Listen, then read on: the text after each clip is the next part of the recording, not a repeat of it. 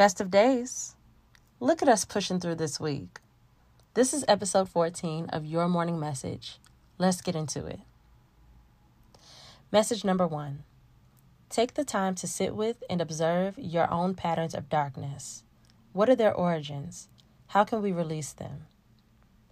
Some people refer to this as shadow work, giving yourself space to observe and understand your unconscious habits. Are there any habits that you're ready to break?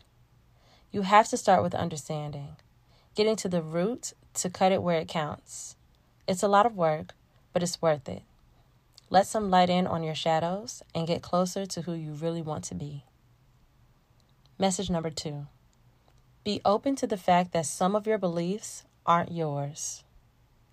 From the day we reach Earth, we begin to be programmed with other people's thoughts, opinions, beliefs, and experiences.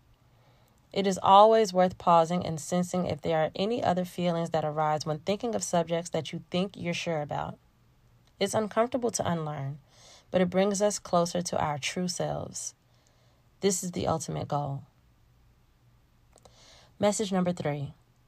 Get okay with apologizing while also not making it an unnecessary habit. Be intentional with your apology. Do not apologize when you're not sorry. But be sure to apologize as a true act of care, not as a band-aid technique to do away with tension. Sometimes many other things need to be said before an apology. Go wherever you need to go first to make your apologies authentic. If sorry is a robotic response, know that and know that it's felt.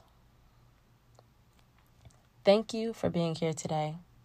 Please be sure to subscribe, rate, and review wherever you get your podcasts. I can be followed on Twitter at Bree_stories and on Instagram at Bree.stories. And I'd love to hear from you. See you tomorrow as we close out this week. Peace.